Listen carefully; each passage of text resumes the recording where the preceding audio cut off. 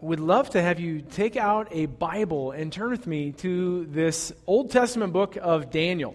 If you need a Bible, there are red ones that look like this in the seat in front of you, and you'll find Daniel in the Old Testament in page 805, right after the prophet Ezekiel is where you can find Daniel. I hope everybody had a good week. Everybody got their fill of the state fair.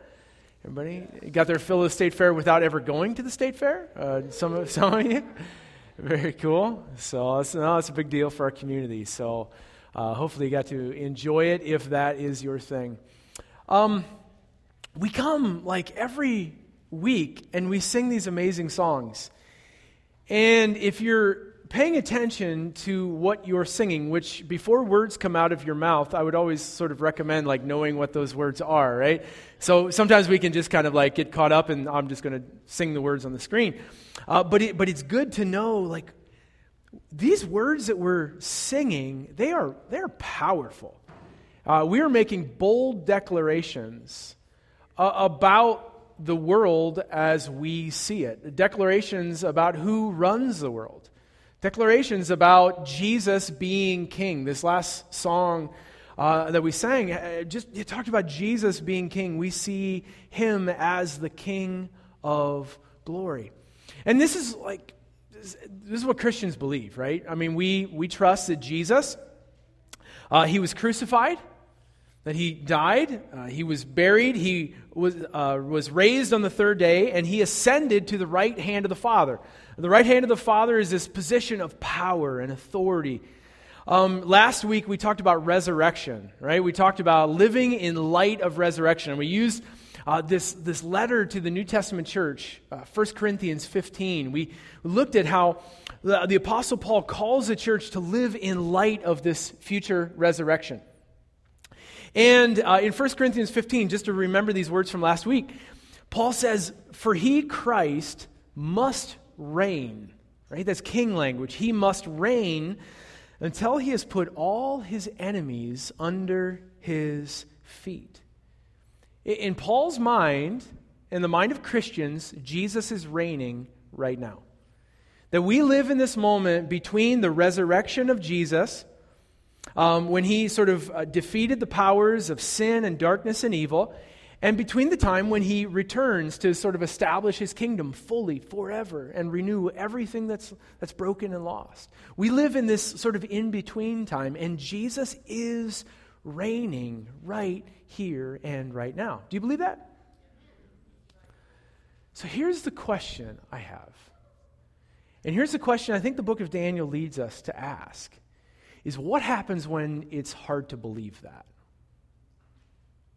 Like what happens when all of the evidence seems to point in the opposite direction? When you look around and it looks like, well, Jesus and the kingdom that he talked about, the kingdom that he lived, this world doesn't look much like that. All the evidence seems to point to the fact that there are powerful people, a small number of powerful people who run the world. And they cause all sorts of pain. And they inflict their will on others. There's all sorts of violence in the world. Today, as we gather here for worship, there are somewhere around 68 million refugees. 68 million refugees. These are people just like us, who have families, who have stories, who have lives, careers, who've been forced to leave their homes, are forced to flee, most of the time because of violence, because somebody made a decision to inflict their will on some other people, and carnage is the result. That doesn't look like Jesus or his kingdom.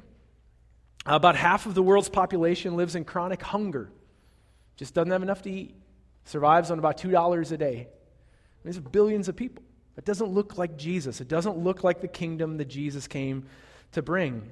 There are social problems, right? I mean, just racism, right? We just can't seem to break sort of these bonds of racism in our culture. And it still just keeps flaring up. There's this chronic despair that has settled in on so many people that feel like we have no other option than to self-medicate. That opioid abuse and death by opioid overdose is reaching chronic levels. And so, none of this looks like the kingdom that Jesus came to bring. None of this looks like his justice and his love and his peace and his mercy and his goodness. It looks like the opposite.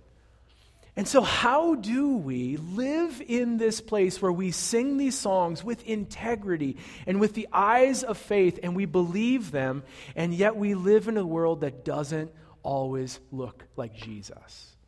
That is the question that Daniel leads us to. So, take a look with me at Daniel chapter 1. We're jumping into this series. It's a 7-week series, and I'm incredibly excited about it. Some of you have, maybe you've never heard the story of Daniel before, set about 600 years before Christ. It's a long time ago. So you might be skeptical of, what does, if you're new to faith or Scripture, you might be skeptical saying, what does an ancient text like that have to say to us today? And I hope by the time we're done this morning, you'll say a lot. Maybe some of you've encountered Daniel through the flannel graph. Right? If you grew up in Sunday school, you have the smell. Can you smell what your kid's room was like in church? Churches, old churches all seem to have that same smell. And you have the flannel graph with the little Daniel and the lions. And so you know those stories from the flannel graph. This is Pictionary for flannel graph or whatever, charades. Or maybe it's VeggieTales. Some of you have encountered Daniel through VeggieTales. And it's great. VeggieTales does a fantastic job of just getting these stories in our children, making them a part of us. And yet, sometimes we come to these stories, those of us who have heard them before, and we need to let go of a whole lot of stuff. Because to package these stories to kids, we sort of take the edge off of them. And then you realize, these are not children's stories. These are stories that are horrific, that are full of violence and pain. And so sometimes we need to hear them again with fresh eyes to say, okay, there is powerful stuff that God is speaking to us here. And so we want to hear those beyond VeggieTales. So let's take a look. Daniel chapter 1. Let's just jump right on in. Daniel chapter 1.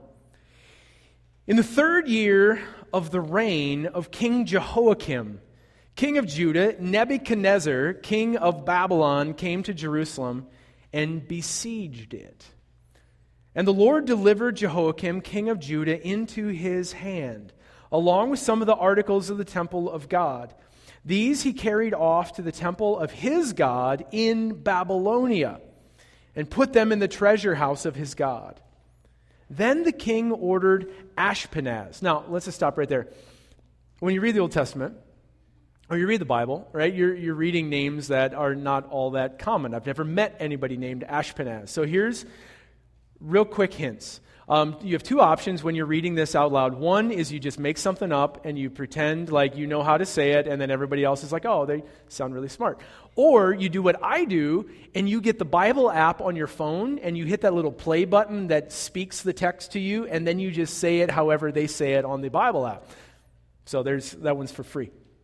So, verse 3, Then the king ordered Ashpenaz, the chief of his court official, to bring into the king's service some of the Israelites from the royal family and the nobility, young men without any physical defect, or handsome, showing aptitude for every kind of learning, well-informed, quick to understand, and qualified to serve in the king's palace. He was to teach them the language and the literature of the Babylonians. Now the king assigned to them a daily amount of food and wine from the king's table. This seems like a high honor, right? Eating food from the king's table. And they were to be trained for 3 years. 3 years. This is like a master's program. And after that, they were entered the king's service. Among those who were chosen were some from Judah. There was Daniel, Hananiah, Mishael, and Azariah. Thank you, Bible app. Verse 7, the chief official gave them new names. To Daniel, the name Belteshazzar. To Hananiah, Shadrach. To Mishael, Meshach. And to Azariah, Abednego. So, here's the story. Here's how this epic account of Daniel begins. There is, the story starts in the city of Jerusalem.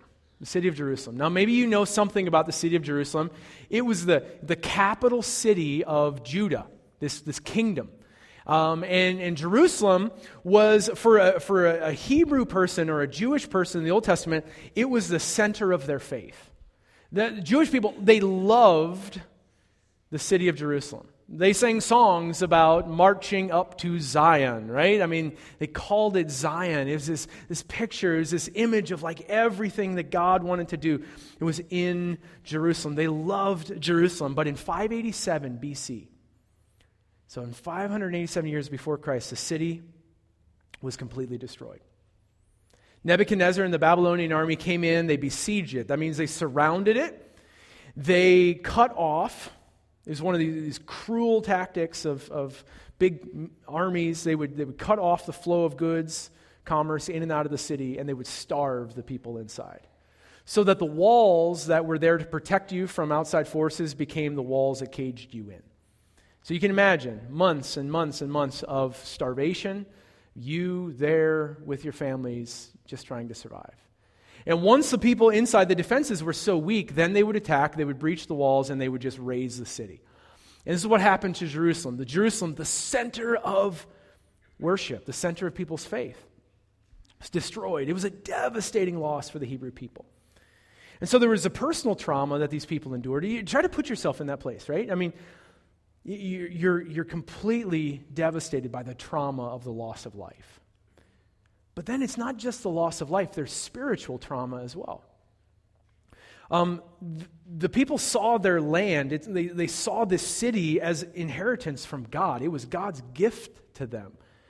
And they didn't think they would ever lose it. They didn't think God would ever allow it to be in enemies' hands, and yet it happened. And now if the city of Jerusalem was the center of their faith, the temple in Jerusalem was the epicenter of their faith. Like the temple, it wasn't just a place of worship like, our building here where you come for worship once a week. But the temple was a place where heaven and earth met. This is how they saw it. It was God's dwelling place was at the temple. And so surely God would never allow his temple to be destroyed. And yet, in 587, the temple was completely demolished. It was a heap of rubble. So this spiritual trauma. And then these articles that were, it goes into detail here in Daniel 1. It says these articles that were in the temple that God had commissioned that were used in worship of God were carried off to Babylon, to this pagan temple, and they were put as like plunder, right? The spoils of war. They were just put in the storehouses of this God in Babylon.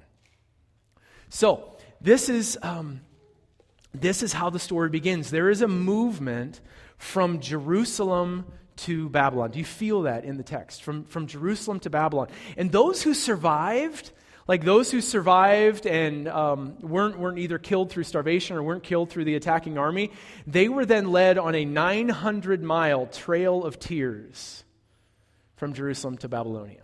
900 miles. So that's the setting. So as you hold that in your minds, I want to just talk a little bit about the city of Babylon, where it came from, and how the Bible talks about Babylon. In the very beginning of the Bible, in Genesis chapter 11, you have a story of the Tower of Babel. Now, in the Old Testament, the word Babel and the word Babylon are not two separate words. It's the exact same word. So, in Genesis chapter 11, you have these people, the story of the Tower of Babel. You have these people who have sin in their hearts. That's a story the Bible sort of tells, is like people chose to rebel against God, their creator, and sin was like this seed of rebellion that got planted in the human heart. But the problem was it didn't just stay in the human heart. It spread, and it didn't just stay personal, it spread to whole cultures. It got momentum, and it spread to whole systems. Sin is personal. We choose to sin. We have sin in our hearts. But the sin that is in our hearts, if it goes unchecked, it won't stay personal. It will spread to a whole culture, to a whole system. Right? I mean, you recognize this, like, you might have racist tendencies. Like, there might be, like, these sort of vestiges of racism inside of us. And so you might have like an individual who struggles with this, but when it gets momentum and it spreads through a whole culture and you have racism, I mean, horrible, horrible atrocities that are done. So sin, it gets momentum. Other examples, we have lust inside of our hearts. Lust is this desire to take a person created in God's image, like a person who has unimaginable worth because they have God's fingerprints on them. They're made in God's image. To take a person and to turn them into an object to use for our own gratification. That's what lust is. And so we might have lust in our hearts, but what happens when lust gets momentum? It goes unchecked and it impacts a whole culture. Well, now you have a whole sex industry. I mean, a whole industry, right? That's based on commodifying people. And it leads to human trafficking, to people actually being bought and sold as property. It's absolutely horrible stuff. A person who has a desire for control, to want to control others, it gets ahead of steam and it turns into just cultural oppression. Sin is both personal, but it's also systemic. Does that make sense? Everybody see that? We tend to maybe focus on one or the other, but it's both. It's both. And so this sin that lives in your heart and in my heart, if it goes unchecked, it can cause horrific amounts of devastation. And so Babylon is this picture of what happens when sinful people come together and they say, let's make a name for ourselves. Let's pool our rebellion.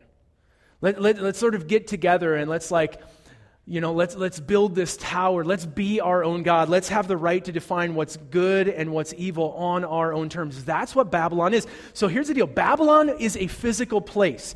It was a physical place that Daniel and his friends and his relatives were transported to. It was the capital city of Babylon. And yet, the Bible talks about Babylon as this idea. It's also a picture of human sin gone wrong. Does that make sense? Somebody nod your head if you're with me. All right. So it's both and. Now, we are caught between these two worlds. The world of Jerusalem. There's a movement from Jerusalem to Babylon. And we are caught between these two. Jerusalem, this picture of how the kingdom that God wants to set up, and Babylon, the kingdom that the sinful world leads us to. And one of these kingdoms, the kingdom of God, it always looks like Jesus. I mean, it always looks like Jesus, and it's always marked by love, by self-sacrificing love. You want to know what the kingdom of God looks like? It looks like Jesus. It looks like Jesus giving himself, emptying himself, sacrificing himself. That's what the kingdom of God looks like. But the kingdom of Babylon, the kingdom of this world, it's not self-sacrificing, it's self-gratifying. It's self-exalting. It's not built on sacrificing yourself for others, it's built on sacrificing others for the sake of yourself. And so we're caught in between these two worlds, and we have choices, and we make choices all the time to say, which one of these kingdoms am I going to live for? Like, where is my allegiance going to lie, in the kingdom of God or the kingdom of Babylon? That's how the Bible talks about Babylon. Now here's something that's, again, as we open the series, it's something really interesting that is happening underneath the text that I think we have to just name here. Is that as it moves, the story moves from Jerusalem to Babylon, it's very clear who's the winner and who's the loser. The winners are the Babylonians and their gods. And the losers are the Israelites and their God. That's how the story looks. Like the temple destroyed, the articles of the temple that were used to worship God carried off.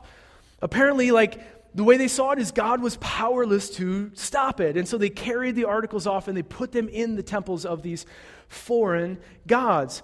In this worldview, in the ancient world, the way people saw it was that gods were connected to the land, to the place, to the nation. And so if you read in the Old Testament, what you'll find is that they would talk about the gods of Assyria, the gods of Babylon, the gods sometimes even of Israel. So that your God was for your nation, and if God was for your nation, who was God against? Everybody else, right? This is how they saw the world. That God was like, your God fought your battles for you. Your God protected your borders and your nation. And so your God was identified by your banner. This was your national deity. But then, like let's say your nation fell, let's say your government imploded, or some other nation came and destroyed your people, on the surface it looks like your God wasn't strong enough to save you. Like this God was a winner and your God was a loser. This is how the story of Daniel begins, this tension. Now the Israelite people in the Old Testament, they knew better. They said, no, our God is not the God of Israel. Our God is the God of the whole world. He is the creator of heaven and earth. He's the one who spoke the whole world into existence. But yet these people, these Israelite people, had gotten caught up in this idea that no, God is especially for us. And he's against them.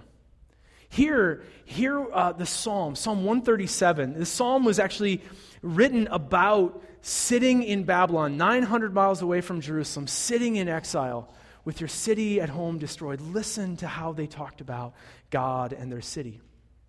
It says, by the rivers of Babylon, we sat and wept when we remembered Zion. On the poplars there we hung our harps, and there our captors asked us for songs. Our tormentors demanded songs of joy. They said, sing us one of your songs of Zion. How can we sing the songs of the Lord while in a foreign land? Do you hear that? How can we sing one of the songs of the Lord in a foreign land? Because God, what's implied is that God doesn't live here. God lives there, and our city is destroyed. How can we sing the songs of the Lord in a foreign land? If I forget you, O Jerusalem. You think they love Jerusalem? If I forget you, O Jerusalem, may my right hand forget its skill. May my tongue cling to the roof of my mouth if I do not remember you. If I do not consider Jerusalem my highest joy. And then it goes on to say, the God of Israel. Do you hear what the Israelite people had done? God is our national deity. He's for us. He's going to protect our borders. And this is one of the reasons why, if you read the rest of the story in the Old Testament, this is why Daniel opens by saying, and the Lord delivered the Israelites into the hand of Nebuchadnezzar. That God actually withdrew his hand of protection, his hand of just providence over them, because they had completely missed the plot. They weren't looking like the God who wanted all nations, all people to come to know him and to learn about his ways and to come into his kingdom. They started actually looking up very much like Babylon themselves. And so God said, I can't use you anymore. And God actually withdrew, and they were conquered. So this is the story. This is the backstory. But now the story, it narrows, right? And it focuses on this quartet of four. Quartets are usually four people. Not very musical, if you can tell that. These four young men, Daniel, Hananiah, Mishael, and Azariah. And they were carried off, and these young men stood out. They were of royal blood. They were noble birth. They were good-looking young guys. They were smart, no defects. And these young men were now property of the king. They were spoils of war. They were conscripted to serve the king, this king who had destroyed their life, their livelihood, everything. They were now to serve him, property of the king. And the king even changed their names. All of their names used to represent, their Hebrew names they represented their identity with God, their God. But now their names that they were changed to represented the gods of Babylon. This is what the idea of Babylon, this is what it wants to do, is it wants to even change our identity. It wants to own us, wants to take who we are. And so 3 years they were put in school to learn literature and the culture of Babylon. But let's see what happened. Verse 8. Now, but Daniel resolved not to defile himself with the royal food and wine. And he asked the chief official for permission not to defile himself this way. So notice that Daniel, he's resolved in his heart, I will not eat the food. Like, I'm not going to do it. I'm not going to eat the king's food and drink the king's wine. But he doesn't stand up and protest and say, you can't make me eat the food. It's not what he does. He actually comes with humility, and he asks the guy who's in charge of him, he says, he asked for permission not to defile himself this way. And so verse 9, so God caused the official to show favor and compassion on Daniel. But the official told Daniel, I'm afraid of my lord the king, who has assigned me your food and drink. Why should he see you looking worse than all the other young men your age? The king would then have my head because of you. What runs the kingdom of Babylon? Why do people serve the king? Why do people serve those in charge? Fear. What's going to happen if you don't? King's going to have your head. That's how kingdoms of this world run on fear, the power to take life. Right? And so it's not allegiance, it's not wanting to serve, it's out of fear. Verse 11, then Daniel said to the guard whom the chief official had appointed over Daniel, Hananiah, Mishael, and Azariah, verse 12, please test your servants for 10 days. Just put us to the test. Give us nothing but vegetables to eat and water to drink. Then compare our appearance with that of the young men who ate all the royal food, and treat your servants in accordance with what you see. So he agreed to this, and he tested them for 10 days. And at the end of 10 days, they looked healthier and better nourished than any of the young men who ate the royal food. Who's signing up for the fruits and veggies and water? Anybody? They looked better than all the others who had eaten the royal food. So the guard took away their choice food and wine that they were to drink, and he gave them vegetables instead. Now, I'm sure Daniel was very popular among the other young men who were in the king's service. No veggies for you. So here's the deal. Daniel, his name has changed. He's learning all the literature of the Babylonians. He's in their education system. He's going along with all of that. But there's this line here that he says, I will not eat your food. Not going to cross it. Why? Why would he go along with all this stuff and not rebel against that, but he would not eat the food? Now we could say, well, he was a Jew, so you can pretty much guarantee the king isn't eating kosher, right? And so maybe that was part of the deal. It's I'm not gonna defile myself with non-kosher food. And that may very well be part of it. But it actually, I think, goes deeper than that.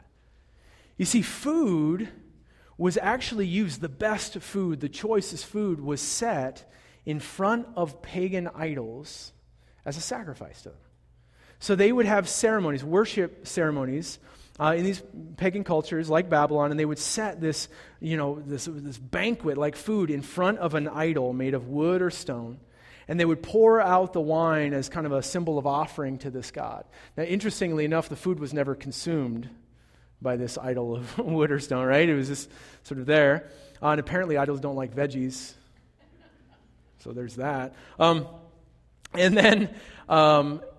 so Daniel was not going to participate in this kind of idol sacrifice. The food was then, once it was set before the idols, it was then given to the king. Food was given to the king, and the king was worshipped as a god.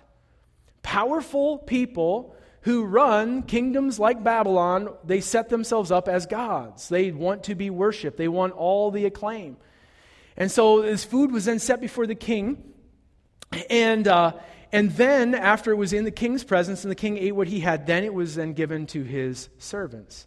And so here's why Daniel said no.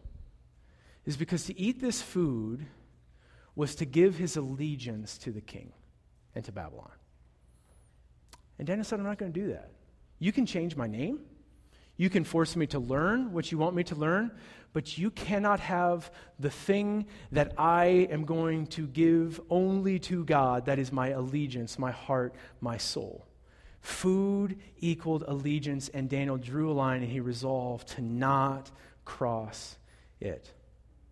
Now, when I was a kid, we used to say this a lot. We used to say, hey, so we're called as Christians to be in the world, but not of the world. Have you heard this? Right? To be in the world, but not to be of the world. Which is another way of saying, we all kind of live in this broken world, right? I mean, this is where our lives happen. They live in Babylon. We're surrounded by a culture of Babylon. And yet we're in this world, and we want to add value to this world, and we want to be good neighbors, and we want to go on with life and all of that. And yet we would say that we're not of this world. There's an allegiance that we have that's to someone and to somewhere else. And so like Daniel, it raises all sorts of questions to say, what are the sorts of things that we're just going to say, you know what, this is a part of living in this world. We're going to make these choices that we're just going to go along with it. This is what the culture is doing, and we're going to move that direction. And where are the places where we say, no, this is a line I will not cross. I will not give my allegiance to this person, to this thing. What does that look like for God's people today, living in but not of this world? We can expect, as people of faith, that we are going to be out of step with the rhythm of the culture around us. I mean, if we don't feel any sort of dissonance between ourselves and the culture, it probably means that we are just sort of swimming with the stream of culture.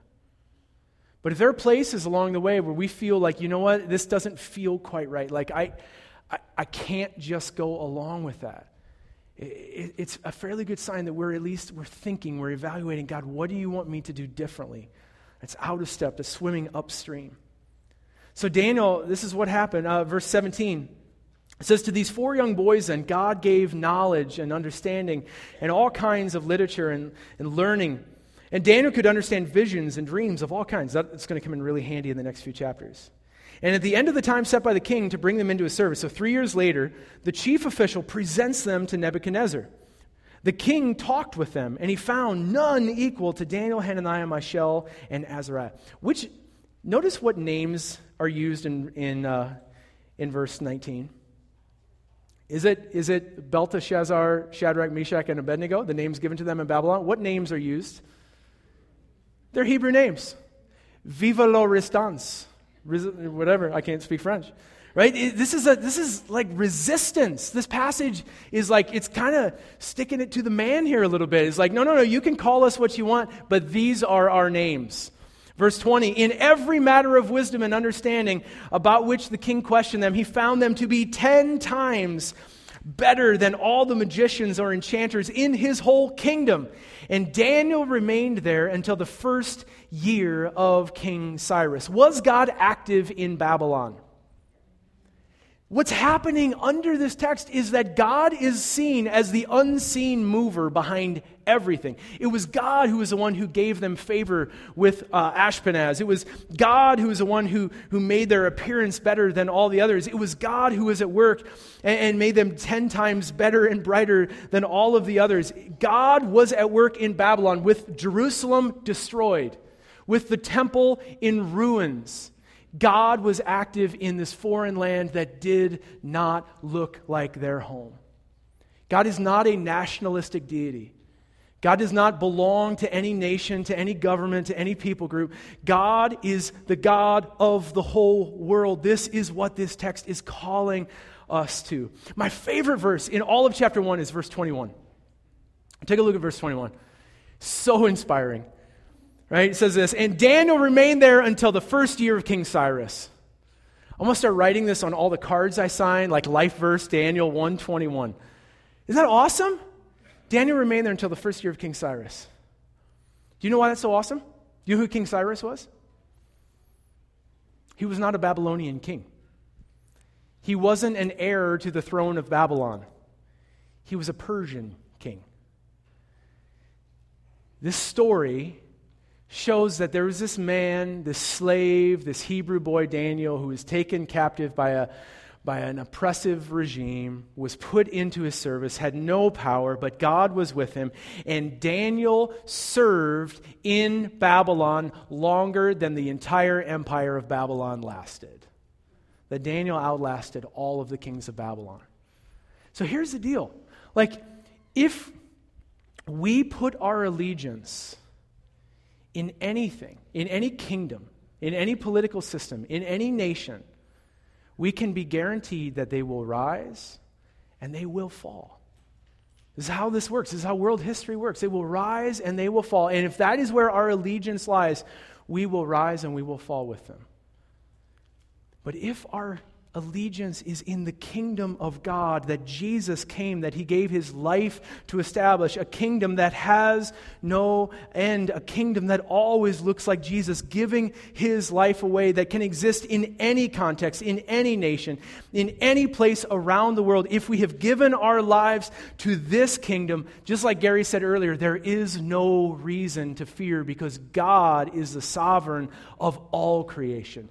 God is the unseen mover, and he is the one who we trust. This whole idea that there is a kingdom of God over here and a kingdom of Babylon over here, we got it wrong.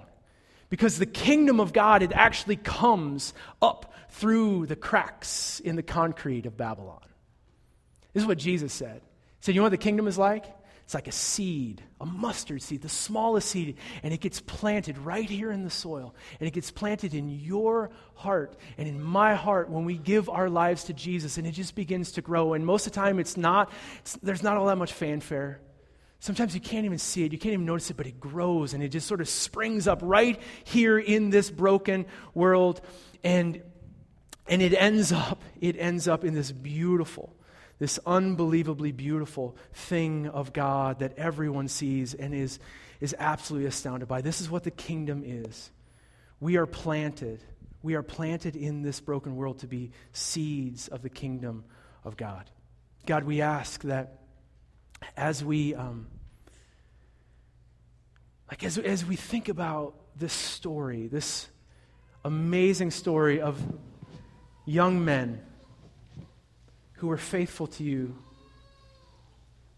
God, who risked their lives, who endured trauma and pain. And God, we know that this is a story that just focuses on these four, and God, there were so many others. God, would you speak to us by the power of your Spirit? God, if there is sin in our hearts, God, that looks like Babel. It looks like pride. It looks like lust. It looks like control. God, would you just root it out of our hearts? Would you shine your light into those dark places? God, we don't want to participate with, God, this broken way of the world and contribute to more brokenness in the world. Jesus, we tell you today, we tell you through our singing, we tell you through our prayers that you are our Lord,